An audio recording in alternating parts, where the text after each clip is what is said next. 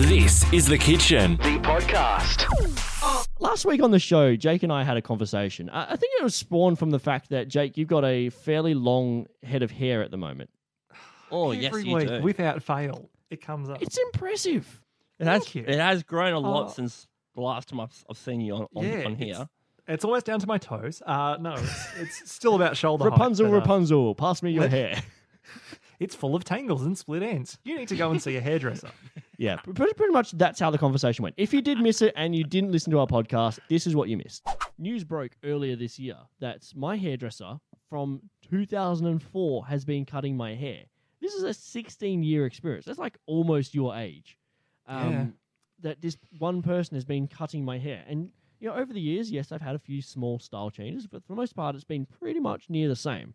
And, like, when news broke earlier this year that she was potentially moving to Sydney, which at the moment I think is possibly off the cards for the moment, but we'll see what happens, a strike of panic came over me in the sense that I'm now going to have to try and find someone who is going to have none years experience and try and do the same job that someone who's had 16 years experience of cutting my hair has done.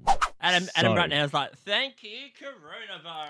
No, she was telling me for months that she was trying to sell her barbershop.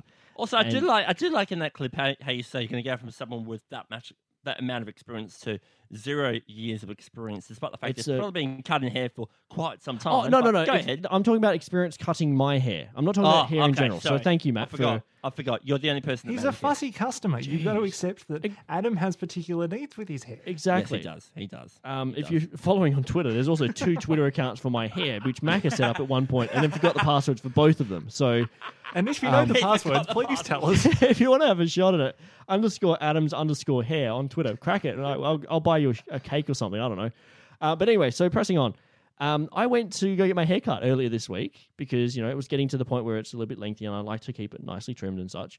And I walked into my hairdresser's, or barbershop, I should say, after work, thought, you know, I'm just going to do a drop-in. I'm not going to bother booking an appointment for Saturday. I was too busy on Saturday. So walked in, and you know how when you walk into a place and there's no one else waiting, you've actually committed to what you've walked into. Like, Yeah. when someone's waiting there to serve you, you've got nowhere else to turn, nowhere else to go, right? And you can't pick anyone else either. Exactly. There's no excuse like, oh, I got to run because the room's full or whatever. It's a matter of you're next in line. There's no one else in the line. You're at the front. Off you go. Yeah. So I walked in the door expecting to see my blonde-haired barber. Instead, I saw a brunette barber who looked completely different to my usual hairdresser/barber. And look, to give you an example, because I know you've both seen the movie and most people listening to the show probably have. You remember that scene in Shrek, how they play the song as they get into Duloc? And how the camera takes a photo of them, right? And then it prints it out, and both Shrek and Donkey have the most stunned look on their face. Legitimately, that was me. Because I wasn't expecting it. All of a sudden, walking into this place for 16 years, I've had the same person greet me, the same person do my hair, and all of a sudden, different person. I've never Second met her Shrek before. reference. Second Shrek I know, reference, I'm on a Billy. hot roll well here. done. Thank you. But I was in complete shock, and I sat down in the chair, and like, nice lady, don't get me wrong. She was very conversational. She didn't shy away from having a conversation or talking about stuff. I get to know a bit about her, but it just didn't feel the same. And then I walked out after getting my haircut, and I could feel something was different. It was just not the same as it was before. Not enough gel. No, it wasn't the gel side of things. It was more just the way it was cut. Too much gel? The length was a bit longer than I normally have. The line that I've recently added in the last 3 or 4 years or so, it was a different thickness. It didn't go back as far. It just felt different. Hey, Jake, Yes. I know you like to keep a pretty handy collection of sound effects on you. Do you have like a tiny violin sound effect that you can play over this right now? Look, to be honest, No, but I'm just rubbing my pinky and my forefinger together. Okay. Just- the only sound effect that I have is Matt doing a horse noise, which I think is totally relevant. Close enough.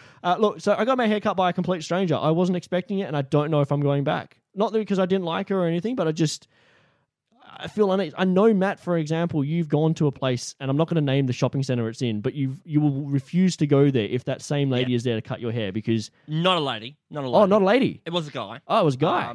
and this guy has stuffed up both my hair and my dad's hair. Yeah, okay. And after that asking my dad a series of questions to confirm that it was the same person, So Yeah, okay.